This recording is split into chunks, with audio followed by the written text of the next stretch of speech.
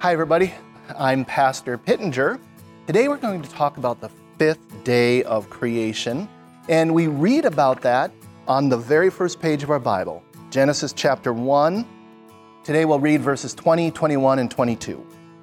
And God said, "Let the waters swarm with swarms of living creatures, and let birds fly above the earth across the expanse of the heavens." So God created the great sea creatures and every living creature with which the waters swarm, according to their kinds, and every winged bird according to its kind. And God saw that it was good.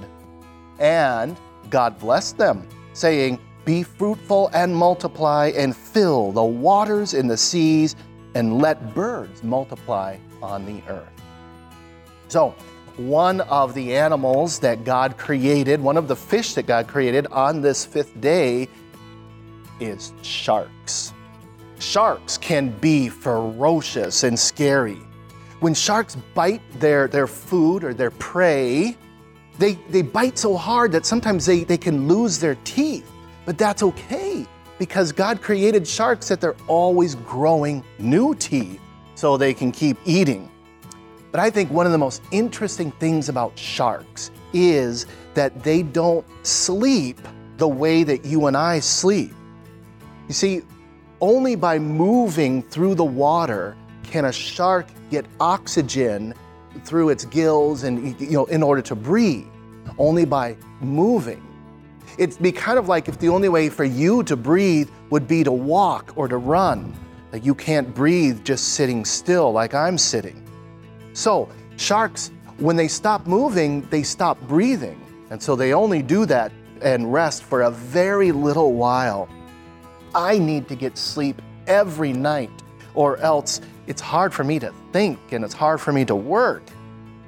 But because God made sharks the way He did make them, they probably don't feel any more tired than you do after you just play outside.